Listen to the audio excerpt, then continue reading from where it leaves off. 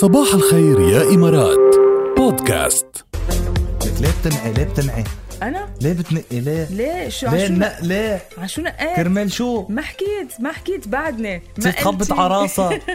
شايفينها انتوا على الابلكيشن، شايفينها عم تخبط على راسها. بس أصالة عم تقول شخصية عنيدة، عم لها أنا إنه إذا أنت عنيدة يعني أنا أعنى أنا عنيدة كمان. أنا منك عم تتحداها بالغنية للمخلوقة يعني. من هون لهونيكي مش عارفة فيي كمان. هي لو درياني فيكي ما غنت الغنية أصلا.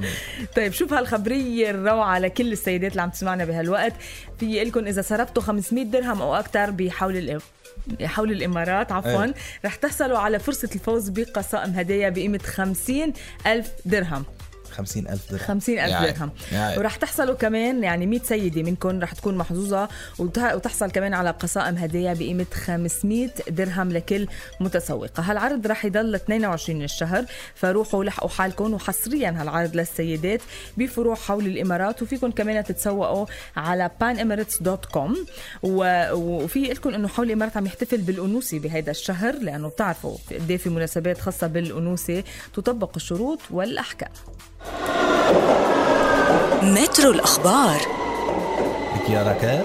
نعم. منيح اللي نوه هالبسينات. ليش شو صار؟ منيح اللي صاروا نوه هالبسينات، لأنه لو ما نوه البسينات كانت احترقت المدينة بالعالم بالقصص يعني شيء مش معقول. بألمانيا موائل القطط مياو مياو اوكي ففيق سكان نائمين من النوم ونبههم انه في حريق كتير كبير مشتعل بالمدينه، ولو ما يفيقوا لو ما البسينات ينوموا ما كانوا عرفوا، ما كانوا انتبهوا. بس القطط يبدو يعني استشعرت، حست بالحرارة العالية، حست بأنه الحريق عم يكبر، فصارت تنوي بصوت عالي جدا بالمدينة، لدرجة أنه الأشخاص يلي نايمين استيقظوا، والأشخاص يلي بهيدا البيت اللي فيه هيدا القطط استيقظوا ووعوا الجيران وكذا وقوموا ولحقوا القصة قبل ما تصير كبيرة. يعني شو حلو عن جد.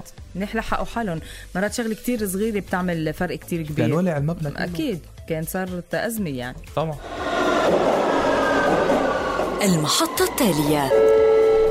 التالية كمان خبرية حلوة كتير. ورث شخص عمره 20 سنة مزرعتين للحيوانات البرية عن والده. يعني حتى الكونسبت كله والفكرة اخدها بالوراثة عن بيو، لأنه بيو كان يربي حيوانات ممكن تكون معرضة لخطر الانقراض، وهي حيوانات برية ممكن تكون حيوانات خطيرة كتير، يعني من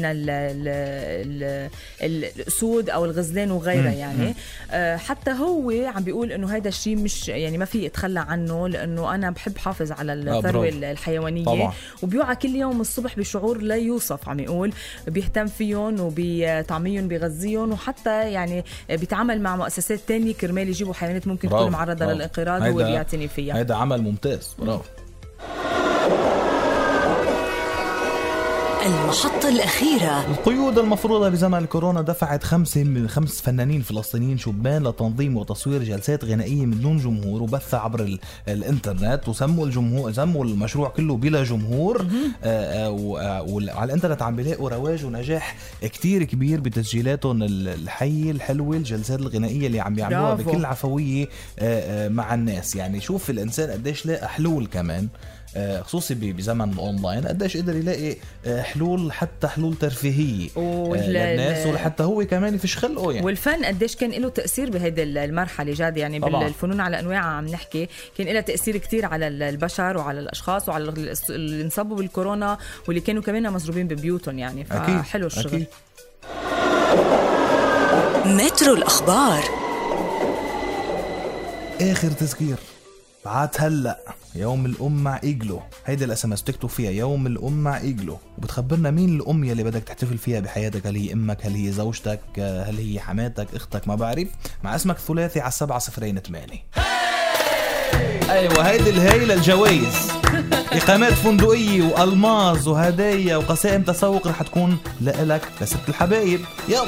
اصدرنا وطال المشوار، تأخرنا بكاس دورتنا، رحنا بعلمي كام نهار، بدينا الليل برجعتنا. اصدرنا وطال المشوار، تأخرنا بكاس دورتنا،